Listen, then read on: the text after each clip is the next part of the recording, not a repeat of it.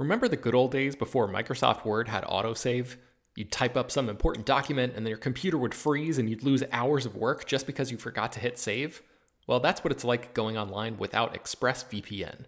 Every time you're connected to an unencrypted network, whether it's in an airport, a hotel, a cafe, or anywhere, your online data is not secure. Any person on that same network who knows what they're doing can gain access to your personal data. Bank logins, credit card details, passwords, all the stuff you don't want people seeing. Unfortunately, hacking has become much easier than it used to be. People don't even have to be exceptionally skilled to do it, and there's a lot of money to be made by selling your information on the dark web. ExpressVPN stops hackers from stealing your data by creating a secure, encrypted tunnel between your device and the internet. It's incredibly easy to use. Once the app is running, you literally click one button to get protected. And it works on your phone, laptop, tablet, and more, so you can stay protected on the go. I've been using ExpressVPN for a little while now, and I can rest easy knowing my info is safe and secure. I've heard horror stories of people who've been hacked, and it sounds like a massive pain to try to get any resolution in the aftermath, so I am not interested in finding out what that process is like. Secure your online data today by visiting expressvpn.com/film. That's expressvpn.com//film, and you can get an extra 3 months free. expressvpn.com//film. This show is sponsored by BetterHelp. This year has gone by incredibly quickly, but it's always nice to pause and take stock.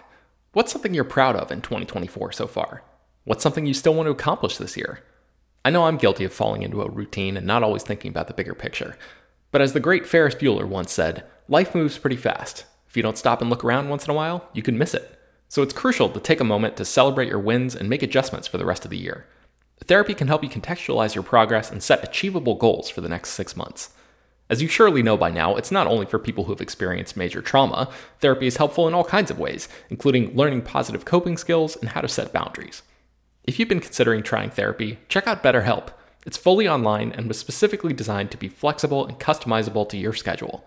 To get started, just fill out a brief questionnaire that matches you up with a licensed therapist, and you can switch therapists at any time for no additional charge. Take a moment. Visit betterhelp.com/filmdaily today to get 10% off your first month. That's BetterHelp, HELP.com/filmdaily. Hello, everyone, and welcome to Slash Film Daily for Tuesday, June 1st, 2021. On today's episode of the show, we're going to be talking about the latest film and TV news.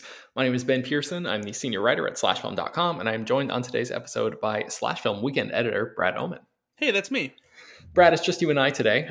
We're easing back into the week after Memorial Day weekend. Hopefully everybody, all of our listeners out there had a great holiday weekend.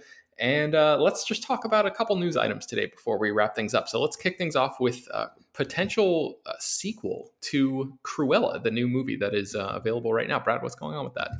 Yeah, so Cruella had a pretty decent weekend at the box office. Didn't do quite as well as A Quiet Place Part 2. That could very well likely be because the movie was also available on Disney Premier Access, and so people were able to see it at home instead of going out to the theater, which some people still aren't comfortable with. And so Disney hasn't necessarily officially ordered a sequel or anything like that, but director Craig Gillespie was asked about the possibility of where it might go, since the movie itself does leave, this dangling thread of continuing the story of Cruella and this new form of the villain, who is played by Emma Stone in this live action approach to the 101 Dalmatians character. And so the movie itself, reimagines Cruella so that she's not actually this dog-hating maniac who wants to skin Dalmatians. I won't say how or anything like that, just because you can watch the movie and find out for yourself. But it does introduce the idea in a post-credit scene of potentially reframing the original 101 Dalmatian story and how we perceive of Cruella, so that she's not quite this insane person. But before we get to that, Craig Gillespie talked about what he would like to see from a sequel. He's not contracted to do one yet or anything like that. And even though there's this hint at leading into 101 Dalmatians potentially being told again with this new Cruella, it sounds like Gillespie wants to dig more into her as a character, because he said, quote, "I feel like we've only just met her. I'd love to now see the full-blown Cruella, fully loaded. She's managed to get the support system around her, and she can really expand on her brand. I'd love to see where that takes her and how you could almost destroy her from inside out if she's not careful with all that power." So it seems like Gillespie thinks that there's a lot more that we can explore about this character other than what we already know about her from this origin and from where we think that maybe she's headed. And it seems like there's some room here for them to maybe play with an entirely new approach to that story, especially based on the credit scene from the movie. Okay, so Brad, I have to admit that I watched this movie, but I did not realize that there was a post-credit scene. I totally missed that. So I'm going to ask you to spoil that now. So if our listeners are interested in watching Cruella and not having that spoiled, I would encourage you just to fast forward for a few minutes on the podcast. But I really want to get into this because I completely missed this. So hopefully this is giving people enough time to like dive for your podcast device and fast forward. So now that with a full spoiler warning in place, what happens in this post credit sequence? So Cruella ends up giving 2 Dalmatian puppies to Anita and Roger, and these are the 2 characters from 101 Dalmatians, who are the owners of Pongo and Perdita, the Dalmatian dogs who eventually have a litter of puppies after Anita and Roger meet and fall in love with each other. These 2 characters are set up to have a little bit of a history with Cruella in this movie, and so this is kind of a change of pace because Pongo and Perdita were not given to these characters as gifts by Cruella in the original 101 Dalmatians. And so along with the puppies, there's a card that's, indicates that's from Cruella, and it says, "See you soon." So she has some kind of intention to return, whether it's to maybe get these dogs after they're fully grown, or as we've seen in the original 101 Dalmatians, get the puppies that they have. But at the same time, that, assumes that Anita and Roger are going to get together and their dogs will get together and have these puppies. So there might be the possibility of her being the one who initiates this relationship between the 2 in order to be able to get these puppies from them. Man, that would be pretty dastardly. Yeah, it seems like a long way to go just to get some Dalmatian puppies. And it also raises the question because the movie makes it so that she's not this, dog killer, that she doesn't want to, skin dogs or anything like that, at least, at this point in her life. That what would she want with those puppies if that were the case? So yeah, it certainly stands to shake up what we know about and I can't believe this is a phrase I'm about to say, the 101 Dalmatians mythology. Right. Yes. But it's clearly this is a new approach to Cruella, and so it would stand to reason that we'll get entirely different, adaptation of that original story. Yeah, because it takes place in a different time period and all of that stuff. So I'm kind of looking at this as like an alternate history kind of thing instead of a direct, I think originally this was billed as like a 101 Dalmatians prequel, and it's like this story doesn't, the story of the movie Cruella, it doesn't exactly lead into the animated movie 101 Dalmatians or the live action one. Right. Yeah, it's not quite as clean as that. This Roger character, I remember Anita being in the movie. She has a very small role. She's a photographer. She goes to school with Cruella. She's seen as a younger kid. Is Roger even in the bulk of the movie? Did I just completely forget that character popped up at some point? He is the Baroness's lawyer, and now and he becomes a composer after things go awry with her. Wow, I totally missed that in the movie. I just did not even clock that character's name was Roger at all. Okay. Well, you learn something new every day. So there's that. All right. So let's move to our next story here, which involves AMC. So, this was earlier this year, it was announced that the ArcLight Cinemas in Los Angeles, which is like, that runs the Cinerama Dome, one of the most iconic theaters in the city, basically shut down. They announced that they would be closing for good, and the ArcLight right now is boarded up and on Sunset Boulevard, and nobody is going in there. The theater is not in operation. But AMC Theaters announced that they are actually in discussions with the landlords who own those properties, and so AMC could theoretically take over the Hollywood ArcLight, which is kind of wild to think about, especially because the ArcLight is sort of, it's one of those destination venues where quality has always been, at the very peak of performance, and it's one of those things that is clearly a major priority for everybody who works there, from keeping the place super clean and the presentation always being great. And they come out and like introduce the movie to you in person. It's basically the exact opposite of an experience that you would have walking into any mall and going to an AMC theaters. Walking into an AMC theater cinema where the bulbs are often super dim and the presentation is not great and the masking is not great on the theater, and it's a little dirty and grimy and whatever. It's AMC has been wearing the crown as the biggest theater chain in the United States for a long time, and I feel like they've sort of gotten lazy at the top, and instead of pushing things forward and trying to innovate and retain that crown in the way that benefits the customers the most, I feel like they've sort of dropped the ball a little bit. So the idea of AMC taking over the ArcLight, I'm sure sends a shudder down the spine of any cinephile who lives in Los Angeles. This is not a done deal yet by any means, but AMC plans to raise $230 million to help boost the company, and there's all this GameStop stuff going on with the stock prices for AMC too. Like earlier in the year when the whole GameStop thing on Wall Street was happening, AMC got roped into that, where the same sort of traders and investors started pumping a bunch of money into AMC. So everything seems a little chaotic and sort of in flux right now. I'm not sure how long AMC is going to be sort of flush with the kind of cash that they have right now. They said they've increased their liquidity, and with an increasingly vaccinated population and the imminent release of blockbuster new movie titles, it is time for AMC to go on the offense again.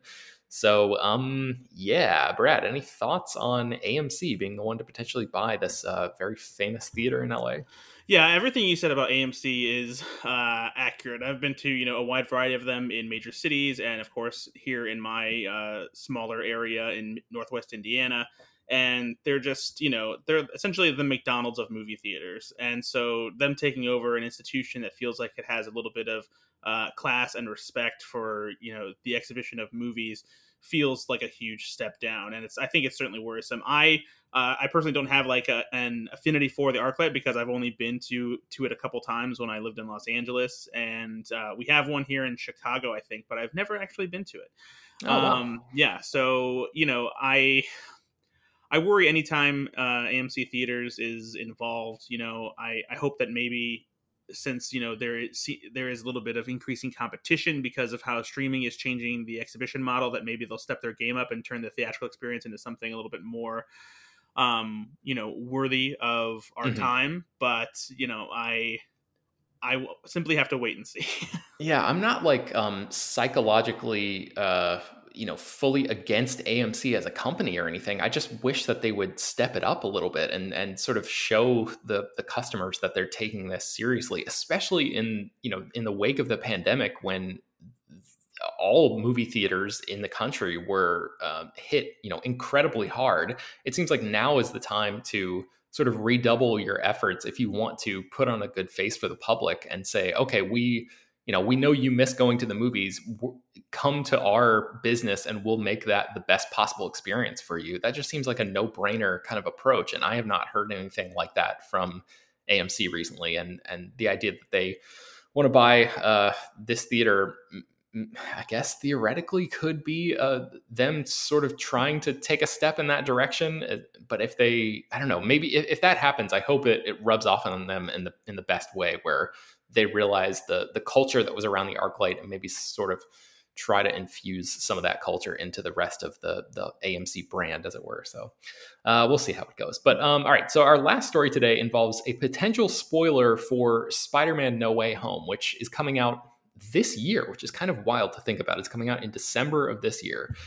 So I guess if you don't want to know anything at all about this movie, because we haven't seen a trailer or anything like that yet, although I think there is going to be one coming up pretty soon, then maybe just cut out of the podcast now. But okay, so blanket potential spoiler warning for Spider-Man No Way Home based on some reporting that's come out recently. But Brad, tell us about these rumors about who the main villain of that movie might be.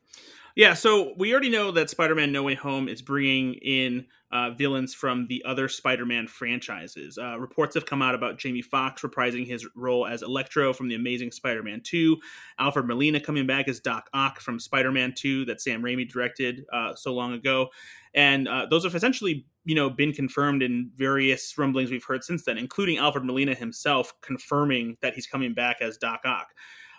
But we haven't heard yet who the main villain is and what the story will be and how this comes to Spider-Man in the Marvel Cinematic Universe.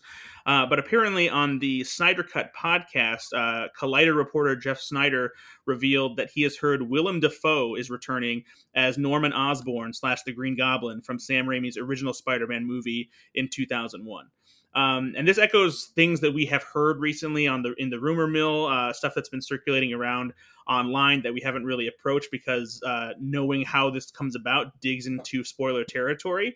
But I wouldn't be surprised if we learn the basics of this plot maybe when the first trailer comes out. I'm not sure how deep they're going to dive and how they're going to tease this introduction of the multiverse for real this time, because as we all know, in Spider-Man Far From Home, Jake Gyllenhaal's Mysterio famously pretended that he was from another version of Earth and talked about the idea of the multiverse. But Mhm. now it's actually coming to fruition in the MCU with Spider-Man No Way Home. Do you think that they'll actually address that, maybe even in the trailer, like have Peter Parker say, Mysterio was talking about the multiverse, but now it's real, like that kind of thing? Do you think that kind of um, acknowledgement is something that they're going to lean into, or do you think that could get potentially too confusing for like general audiences, and they'll keep that sort of in the within the body of the movie, so like once you're in context, you can understand all that stuff properly? Do you think they'll what kind of approach do you think they're going to take there? I mean, I feel like they're definitely will have to do some expositional explaining of how this all works because, there's a lot of general audiences out there who love the Marvel movies, but they're not necessarily well versed with the mythology of Marvel Comics and how the multiverse operates with parallel dimensions and alternate Hmm. version of characters and whatnot. I wouldn't be surprised, since we know Benedict Cumberbatch is supposed to be in this movie as Doctor Strange, if there's a conversation that he has with Peter Parker where Peter Parker says, like, wait a minute, I thought this was a lie that Mysterio Hmm. made up. And Strange explains to him, it's like, no, there are all these multiverses out there that are, surround our world, and maybe even a reference to WandaVision in there, if Wanda Maximoff has any place in what is happening and why these villains are coming out of these other dimensions into the Marvel Cinematic Universe. This is all stuff that we don't know because they've been very, very secretive, even more so, I think, than the other Spider-Man movies with what's happening in this one. And so it'll be interesting to see how it all plays out. And it does make us think that they might be leading to some kind of formation of the Sinister Six, which we haven't seen come together on the big screen before. Yeah, what do you think about the return of Willem Dafoe? I assume you enjoyed his portrayal of Norman Osborn slash Green Goblin back in the day. Oh, of course, he's a freaking maniac in that movie, and like just the expressions on his face throughout the entire movie alone are just like they're mesmerizing and horrifying all at once. I can't wait to see him come back and especially interact with Tom Holland's version of Peter Parker. I feel like it's going to be a lot of fun. Not to retread territory that we've probably discussed before, but the addition of yet another villain here, I think, might give some listeners pause because I would say that one of the problems with Sam Raimi's Spider-Man 3, for example, is the too many villains problem, right? Sort of spreading the story a little too thin because you have all of these masters to serve in characters that are big, like famous characters that fans care a lot about. Are you worried at all a little bit, Brad, in the pit of your stomach that, like, you've got Doc Ock, you've got Electro, now you've got Green Goblin, you've got all these sort of factors from not only the MCU but other Spider-Man properties sort of coming in together? Are you worried at all about the way that John Watts, the director, is going to be able to sort of weave this web? I guess a little bit, but I feel like the way that they'll probably establish these villains being a part of it they won't have the usual um, large arc that they have to go throughout an entire movie. I think each of them will roughly have the same goal in mind, and that's probably to prevent themselves from being killed in their own universes. Because one of the things that Alfred Molina said when he confirmed his role is that it sounds like he gets pulled out of Spider-Man 2 just before he's about to be killed in Yeah. that universe. So Yeah. I would imagine that the idea is that if they are forced to go back to their universe, that they will be killed, and so their hope is to stay alive. And of course, since they're bad guys, they're probably going to be doing plenty of things that will keep Spider-Man busy.